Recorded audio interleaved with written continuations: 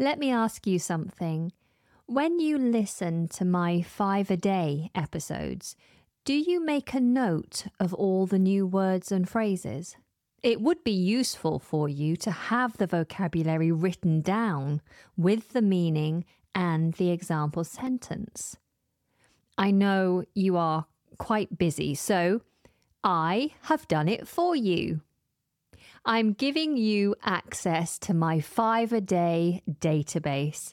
This is a Google spreadsheet with all the vocabulary covered from the very beginning of the 5 a day series, and it's constantly updated.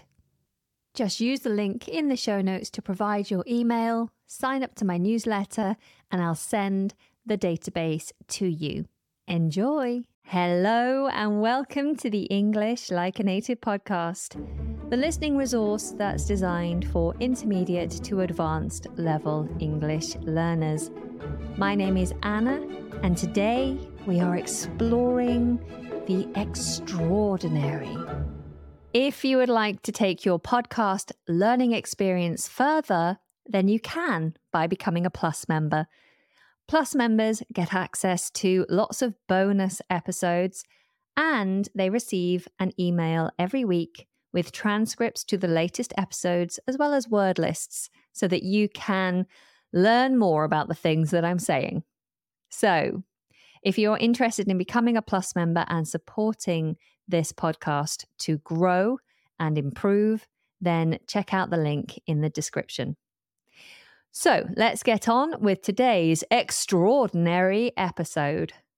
I am an avid squash player. Happiness for me is on court, feeling on top form with a racket in hand.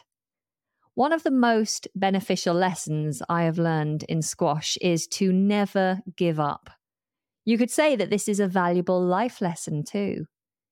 There are countless occasions where your opponent will place the ball on the opposite side of the court, either lobbing it over your head into the back corner or doing a sneaky drop shot at the front of court when you are at the back.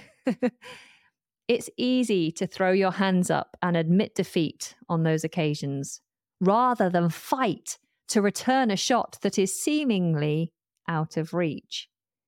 However, if you simply make an effort to get to the ball, an astonishing thing happens. Half the time, you succeed.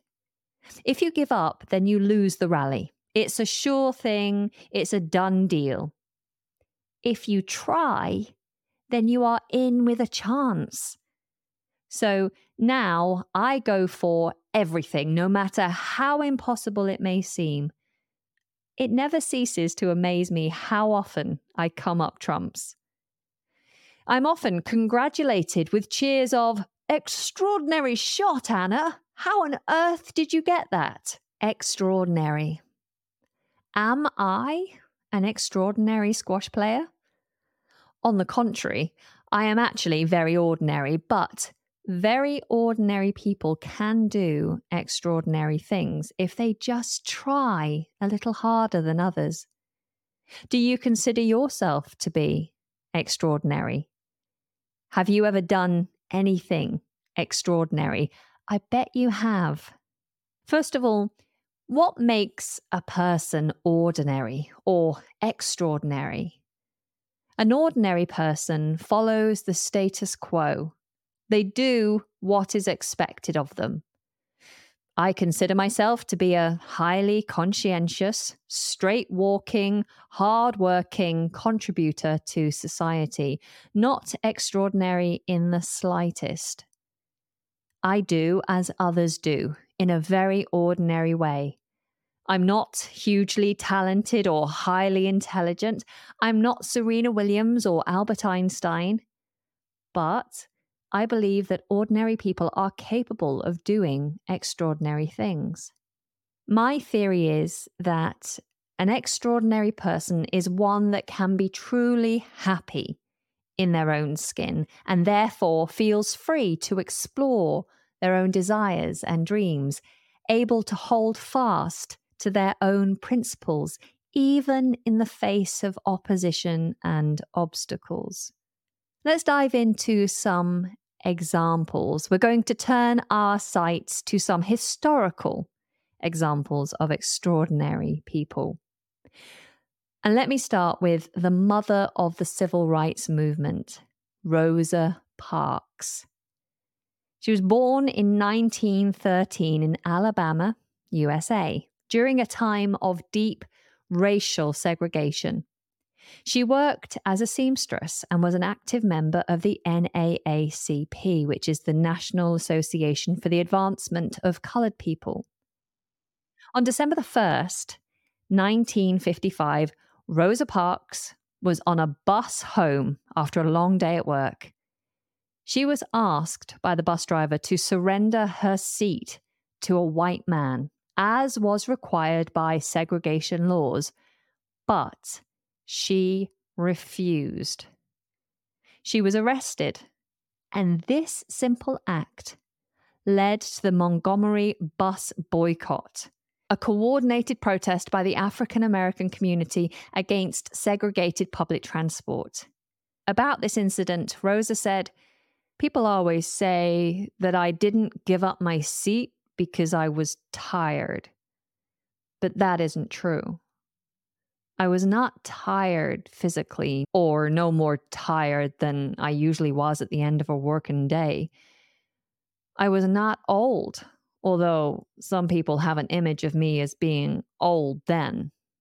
I was 42. No, the only tired I was tired of giving in." So what was the overall impact of Rosa's actions, her refusal to give in on that day?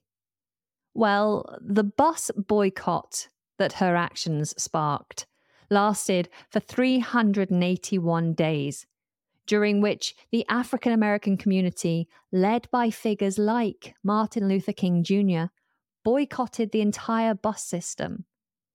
The US Supreme Court eventually ruled that segregation on public buses was unconstitutional, marking a significant victory for the civil rights movement. Imagine doing something so extraordinary on your bus ride home from work. Now, moving on to an extraordinarily brave young woman, Malala Yousafzai. Malala, born in 1997, grew up in the Swat Valley in Pakistan, where the Taliban had banned girls from attending school. Malala, with the support of her father, continued to advocate for the right to education, documenting her experiences on a blog for the BBC Urdu. In 2012, at the age of 15, Malala was shot in the head by a Taliban gunman while returning home from school. Miraculously, she survived the attack, which beggars belief. She was shot in the head at point-blank range and lived to tell the story. That is nothing short of a miracle. What is extraordinary about this young lady is that she continued her activism with even greater determination. I don't know if I would have the courage to continue on my mission after an assassination attempt like that. And in 2014, Malala became the youngest ever Nobel Prize laureate at the age of just 17. Malala's advocacy has since expanded globally, emphasizing the importance of education for girls and women. Keep up the good work, Malala. Next, I would like to mention an extraordinary man who was fiercely committed to peace and reconciliation. Nelson Mandela. Born in 1918 and sadly lost in 2013. Mandela was a leading figure in the struggle against apartheid in South Africa. Apartheid is a basic term which means racial segregation. He became involved in political activism in the 1940s, joining the ANC, which is the African National Congress, and advocating for the rights of Black South Africans. In 1962, Mandela was arrested and sentenced to life in prison for his involvement in anti-apartheid activities. He spent 27 years in prison, during which he became a symbol of the global anti-apartheid movement. During his time behind bars, he faced harsh conditions meant to break his resolve, but he stuck to his guns. Mandela was released from prison in 1990, and he played a crucial role in negotiations to end apartheid. In 1994, South Africa held its first democratic elections, and Mandela was elected as the country's first black president, symbolizing the end of institutionalized racism. Rosa Parks, Malala Yousafzai, and Nelson Mandela, these individuals faced significant challenges and risks, but their resilience, courage, and commitment to their principles led to extraordinary achievements that had a lasting impact on our societies and the world. I hope that you found today's episode inspiring. Now go out and do something extraordinary, or just be your ordinary self in the most extraordinary way. Until next time, take very good care and goodbye.